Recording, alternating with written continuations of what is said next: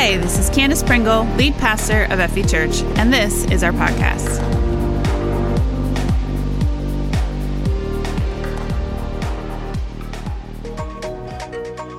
All right, never just another Sunday. It never is just another Sunday in January, is it? Had a rough couple of weeks here with the snow, but I'm glad you all made it out this morning. I made a joke last night because there was probably about this many people in the sanctuary last night while it was snowing. I said, today's called Heart for the House. I don't even have to preach this to you all because you're out here in the snow.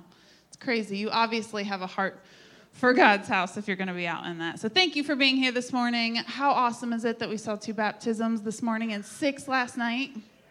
That's to be celebrated. Amazing. Today we're talking about King David's heart for God's house. And King David is one of my biblical heroes, right? I think he is that for a lot of us.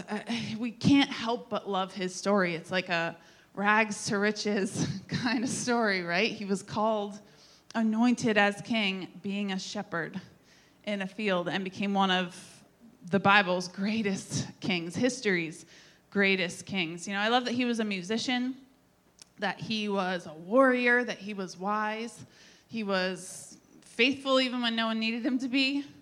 He acted like a king long before he was one. And even though he made mistakes, God still used him powerfully in his nation. If you've never studied the full story of David before, study it this week. There's so much gold in his story. You know, we talked about passion last week.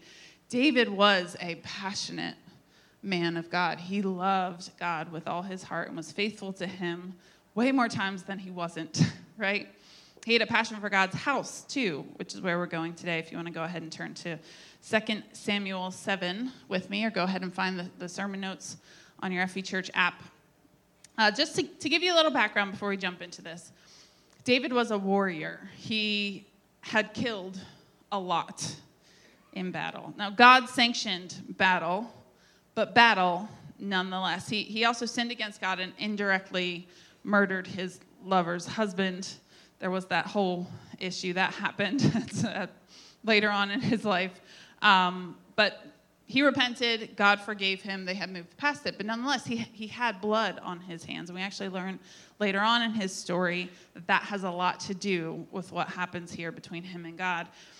But he was a very successful king. God had given him victory after victory, and he became very rich because of it. And we see this scene here in 2 Samuel 7 where he had just built himself this beautiful palace. He's sort of like gazing out the window, reflecting on life. And, well, we'll just read what happens. All right, starting in verse 1. When King David was settled in his palace, and the Lord had given him rest from all the surrounding enemies, the king summoned Nathan, the prophet. Look, David said, I am living in a beautiful cedar palace, but the ark of God is out there in a tent. You feel his heart in this already? He already aches for the house of God. He sees himself as being so blessed by God. God had given him victory after victory, and here he is living in that victory, and God's out there in a tent, right? You can feel his heart for the house. David replied to the king, go ahead and do whatever you have in mind, for the Lord is with you. Now, this was sort of their default, right? Neither of them actually asked God yet by this point. God is with you. God has given you victory. He's given you favor. Go ahead and do what you plan to do because God is with you. That was the default. But that same night, the Lord said to Nathan, go and tell my servant David, this is what the Lord has declared. Are you the one to build a house for me to live in? I have never lived in a house from the day I brought the Israelites out of Egypt until this very day. I've always moved from one place to another with a tent and a tabernacle as my dwelling. Yet no matter where I've gone with the Israelites, I've never once complained to Israel's tribal leaders, the shepherds of my people Israel. I've never asked them, why haven't you built me a beautiful cedar house? Right? God's making clear to him that I am the giver of good things. I have given you a palace. You don't have to give me things. This is not how this works, right? I never asked you for this. Now, go and say to my servant David, this is what the Lord of heaven's armies has declared.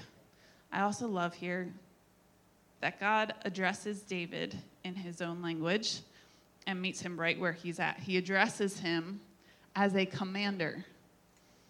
from one warrior to another, right? He's making it clear who is the commander in this situation. I am the Lord of heaven's armies. This is what the Lord of heaven's armies has declared. I took you from tending sheep in the pasture and selected you to be the leader of my people Israel. I have been with you wherever you have gone, and I have destroyed all your enemies before your eyes.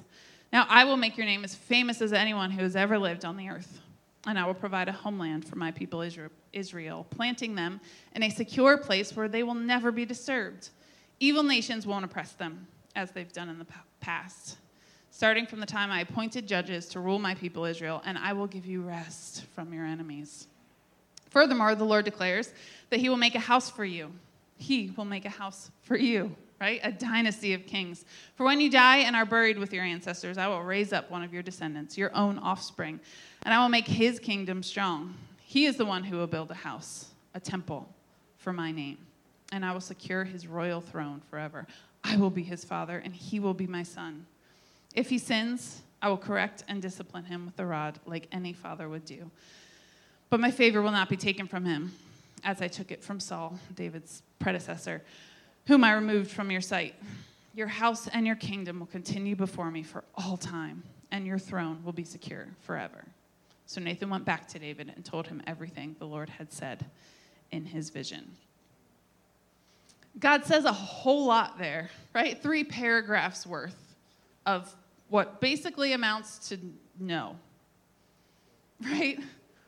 David was asking, he was just planning on making a house for God, something beautiful, a palace basically for God to rival his own palace, right? His heart was in the right place. He wanted to bless God back for everything that he had done for him, but basically, God says, no, you can't build my house, but I will let your son. See, what we can learn from this passage is both a lesson on how to have a heart for God's house and on how to respond when God says no.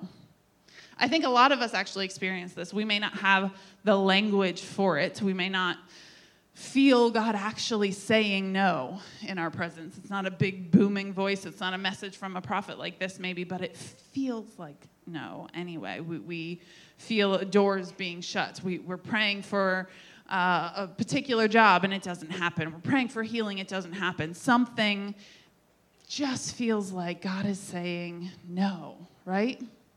And how we respond in that moment is actually extremely important. Extremely important. Even if your heart is in the right place in asking, sometimes God says no. Don't get me wrong. He is the blesser, right? He is the provider, the deliverer, the comforter. He wants good things for you. He's not always saying no. Sometimes he does, and how we handle a no is extremely important. Have you ever been around a toddler who can't handle no very well? It's not pretty, is it? Usually gets them in more trouble than if they had just submitted. Sometimes we act like toddlers when God says no. But David doesn't do that. He actually models a really healthy way to respond when God says no. So let's keep reading just a couple of verses. Verse 18. Then King David went in and sat before the Lord and prayed. Who am I, O sovereign Lord? That's important. He says it a few times. And what is my family that you have brought me this far? And now, sovereign Lord, in addition to everything else, you speak of giving your servant a lasting dynasty. Do you deal with everyone this way, O sovereign Lord? What more can I say to you? You know what your servant is really like, sovereign Lord, because your promise and according to your will, you have done all these great things and have made them known to your servant. How great you are, O sovereign Lord. There is no one like you. We have never even heard of another God like you. He goes on and on and on for the rest of this chapter, just honoring God, thanking him, putting himself back in his rightful place. You can feel it all over this. Who am I and my family that you've brought me out of this? And he calls him sovereign over and over and over again. See, when God says no, David had gratitude. And he gave honor. What do we usually do when God says no? Stamp our feet and cross our arms and why God, right? We complain, we throw a fit. But David doesn't do that. He realizes that God is sovereign. Sovereign actually means possessing supreme or ultimate power, acting or done independently and without outside interference. David realizes that he is a king, maybe, but God is the king, right? We may be a leader in our context, but God is the leader of every context. We don't get to tell him what to do. We ask him what he'd like us to do, O sovereign Lord. David puts himself back in his rightful place. And it's an important distinction because it shifts your focus from your will to his will. Your will be done, Jesus prayed in his final moments in Gethsemane, right? He didn't want to go through what he had to go through, but he was modeling submission for us, just like David is modeling submission for us. I ask the wrong question. I talk about this all the time, but I'm constantly asking the wrong question of God. God, why me? Why are you doing this? Why am I walking through this? I don't want to do this. It's hard and it's painful and it's awful, right? We complain. David, we never see him say, why can't I build you a house, God? Why can't I do what I want? Why can't I be known for generations as the guy that built you a house? By the way, it's known as Solomon's temple throughout history. Solomon got to build it, not David, even though it was his idea. Instead, David asked, what else can I do? What is in my hand to do? See, we see in 1 Chronicles, Chronicles is actually a book that chronicles all the kings of Israel, and it gives us a little more background into what actually happened here. In 1 Chronicles 22, it says that David had fully accepted God's word on this matter. It seems like maybe he asked why, because he had an actual answer. He knew why he couldn't build the house, and why God said no in this moment was because of the blood on his hands. He was a warrior. God had given him peace later in life, but Solomon would be the one to build the temple. And we see that David sort of had this shift in focus. He said, okay, then what can I do to set Solomon up for success? And he goes about doing it. He gathers wood and precious metals and craftsmen, lots and lots of skilled laborers. And he even gathers the priests and the leaders of Israel at the time. And he says, come on, we're going to get together and we're going to get behind Solomon. And I want you guys to make this happen. Help him make this happen. He gets everything ready, sets it all up, and then gives it to Solomon and says, go, run with it. This is what God has for you. He sets him up for success. He asks God, what is in my hand to do? Instead of complaining about all the things God said no to, that he can't do. We complain so much about the past. We get our focus so far into the past that we can't forgive it and we can't look past it and we can't possibly move through it. We're stuck in the pain forever. We end up becoming it, don't we? It's where your focus is, that's where you're going to gravitate toward. David didn't think about everything that had happened in the past. He just moved forward the best that he could, learning to live within God's direction, not outside of it. He took correction extremely well. We actually see this throughout David's life. That moment where he killed his lover's husband, I mentioned, that whole story. I mean, and Nathan the prophet, the same prophet in this passage, comes to him and rebukes him thoroughly, harshly for what he had done. He did a bad thing in the sight of the Lord. Nathan rebuked him, and David went and repented, came back with a repentant heart, and God forgave him, just like he took correction in this moment from the same guy, by the way. A lot of us get hard-hearted when we get rebuked. Write that person off. They're just bitter. They're just whatever. I couldn't possibly, right? We rationalize everything in our head, make it fit our narrative of things.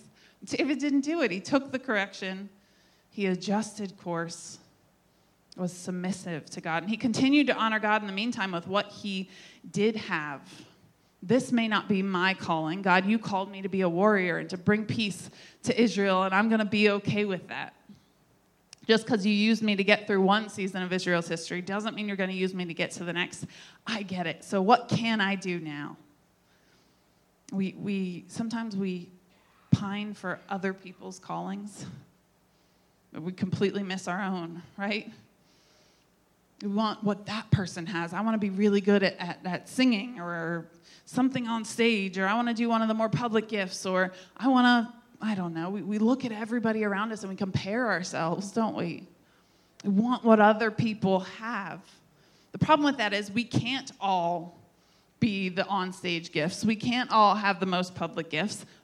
Hey, let me give you just a secret. This doesn't work without all those people back there.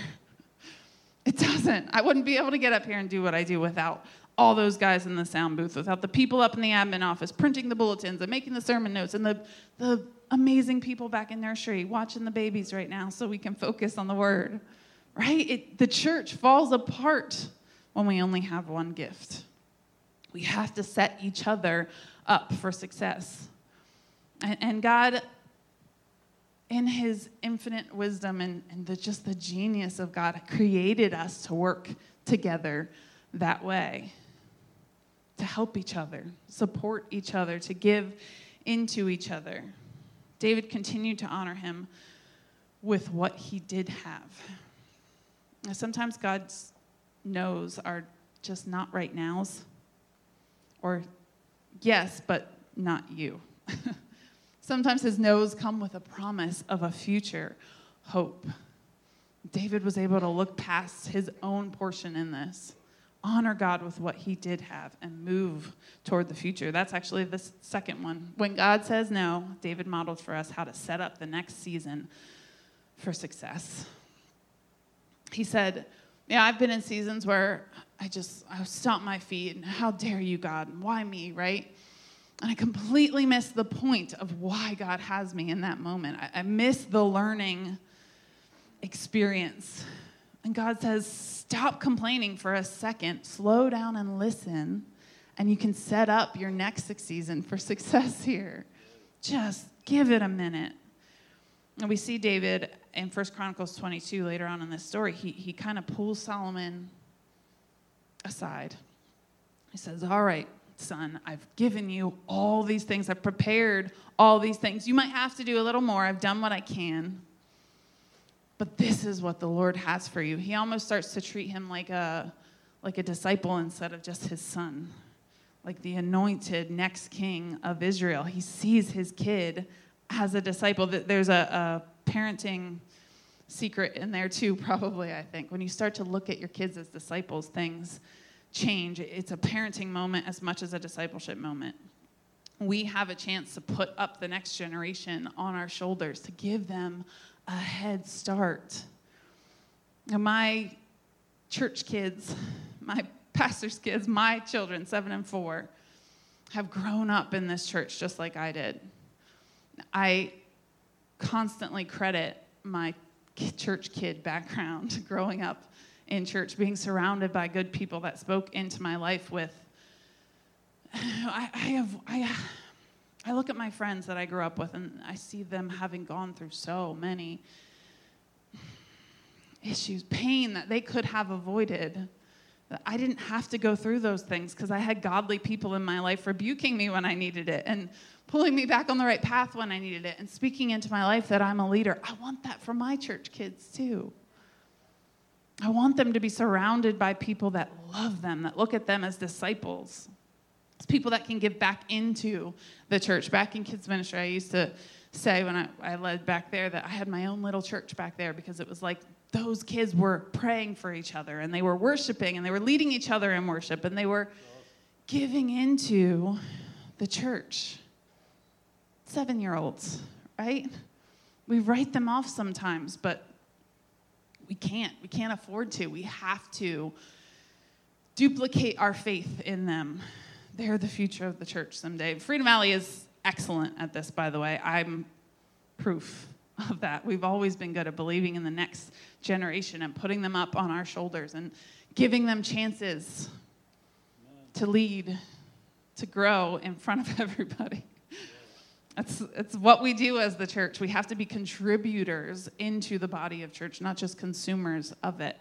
And we don't want to ever train you. That's what this whole Never Just Another Sunday series is about. We're not training you to be consumers, training us to be contributors, to give into each other. And even when God says no in one area, to learn how we can give in another. David models for us how we can care more about what God thinks of us than what people think of us.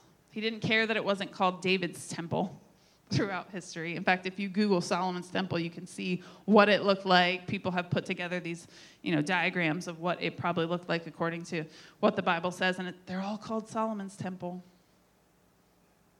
David's idea, but Solomon's temple. David set up the next generation for success, and he didn't really care who got the credit. He had a passion for preparing the next generation. Luke 14:28 says, Jesus actually said, count the costs. Right? Before you set out on a project, before you build a tower, you're going to first see if you have enough money to complete the project, right? You're going to be wise about it. You're going to prepare for the whole project. David did that for Solomon. In the name of the house of God, he set him up for success. The third thing David did when God said no is he had a teachable heart. Ultimately, God, in his infinite wisdom and providence, he is in charge, right?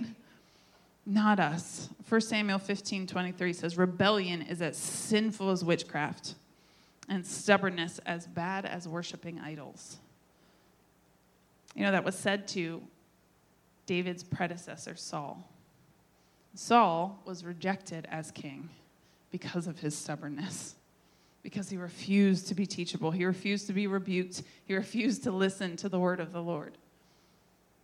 And so God set out to find a new king. And I don't know if maybe David watched Saul be a king like that and said, I'm never going to be that way. And he set out to have a teachable heart. It's why over and over and over when we see him rebuked, he takes the correction. He adjusts course. He doesn't rebel against it and rail against God about all the things that he has done for him and how dare he withhold this one thing from him.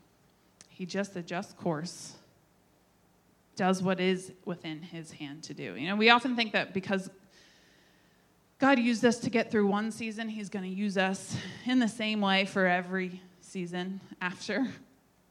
It doesn't always work like that. I've been in seasons where God, he says, be you, make a best decision that you can in the moment. I'm with you, right? And so I go about using my little gifts of organization and synchronization and building systems and doing what I would do with the best wisdom that I have at the time. And God blesses it.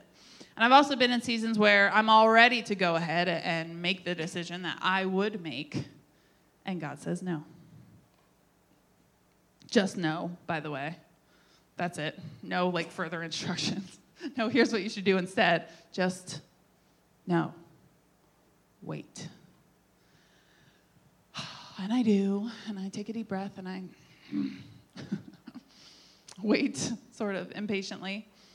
But God comes through, and he builds my faith for the next time. I am, by the way, living currently in the rewards of waiting when God told me to wait, even though I did not want to. He comes through on that every time.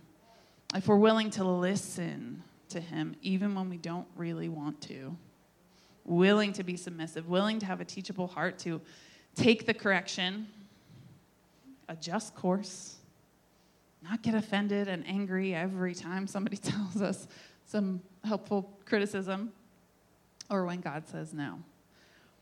David, even though he had been rebuked by Nathan before, he took yet another rebuke from him, yet another no from God.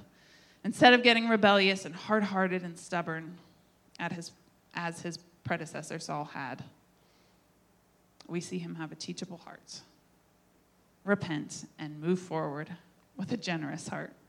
A growing people change. If we are disciples of Jesus, we're called to be constantly growing, right? To be constantly learning. We're never going to arrive. We're never going to be perfect. We're never going to be fully righteous on our own. It's because of what Jesus did for us, and we're meant to continually follow him. Take his example, become more like him every single day, and it's a process. We have to be willing to change, to grow, and have a teachable heart. When God says no, we adjust, we learn, and we grow. So I want to pray today for us and over us. Father, thank you for your word. Thank you that it's useful to teach us, correct us, put us back on the right path. Your word says it is a lamp unto our feet, a light unto our path. God, show us which way to go. And when we're on the wrong path, stop us from going that way and allow us to be able to take that well, to adjust our course, to set our hearts and our minds on you and nothing but you. Thank you, God, for keeping us in line sometimes when we need it, for giving us a passion for your house. God, light a fire within us. We would love Jesus deeper than we ever have and want to see this world change because of the message of the gospel. Thank you in Jesus' name. With heads bowed and eyes still closed, I want to give you a chance to respond to this. Maybe you're thinking, I need to get better at that gratitude and honor, showing that I'm grateful for what God has given me. And I want to commit to doing that this month. If that's you, would you raise your hand? I need to get better at gratitude and honor. Awesome. Hands everywhere. Thank you. You can put those down. Secondly, maybe you would identify yourself as sort of a stubborn person, and you want to tell God that you want to be more teachable. You're willing to be more teachable. If that's you, would you raise your hand? Awesome. Hands everywhere for that one, too. You can put those down. Third, maybe you've never given your heart to Jesus. You don't know what it is to have a relationship with God, but you'd like to today. You want to receive forgiveness and start to live for him. If that's you, would you raise your hand? Awesome. 2, 3, 4, 5. Amen. You can put those down. Father, we thank you and we praise you for every single person. Each one of those 5 souls especially that have decided to follow you. Maybe for the first time or the first time in a long time, God, we call their hearts back to you. That they would leave here feeling your presence deeper than they ever have before. Leaving here different than they came in. Father, I pray for every single one of the responses today that we would be a teachable people. Vibrant, passionate, and selfless. With a passion for the gospel. God, help us go out into our world this week as lights for you. Salt of the world. That we would speak into it with life and freedom and hope. That we would move in unity. Loving God and loving people. Let it be never just another Sunday. In Jesus' name, amen. Amen. Amen. Would you join me in thanking Pastor Candace for this word? Hearing no is never easy.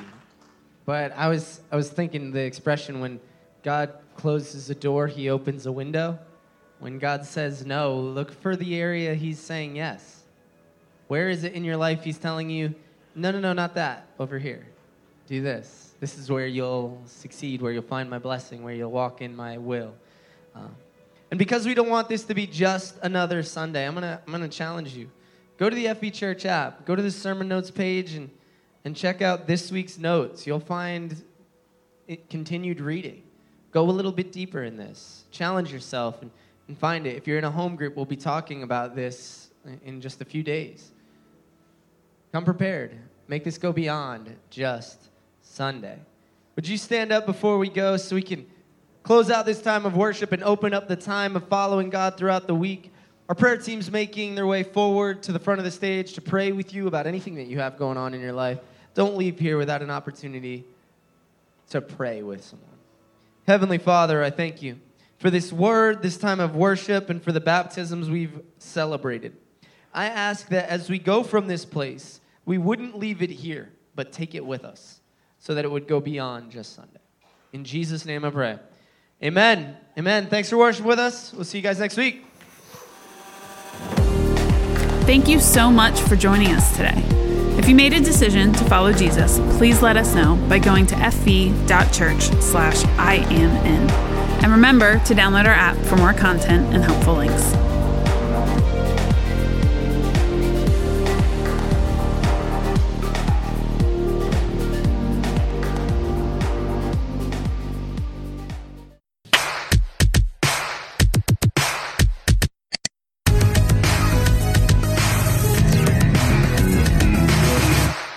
Hey everybody, welcome to Home Groups, where we apply the message we heard this weekend at FV Church. This weekend, Candace had the third week in our Never Just Another Sunday sermon series, focusing on the heart for God's house, where David actually wanted to build God a house.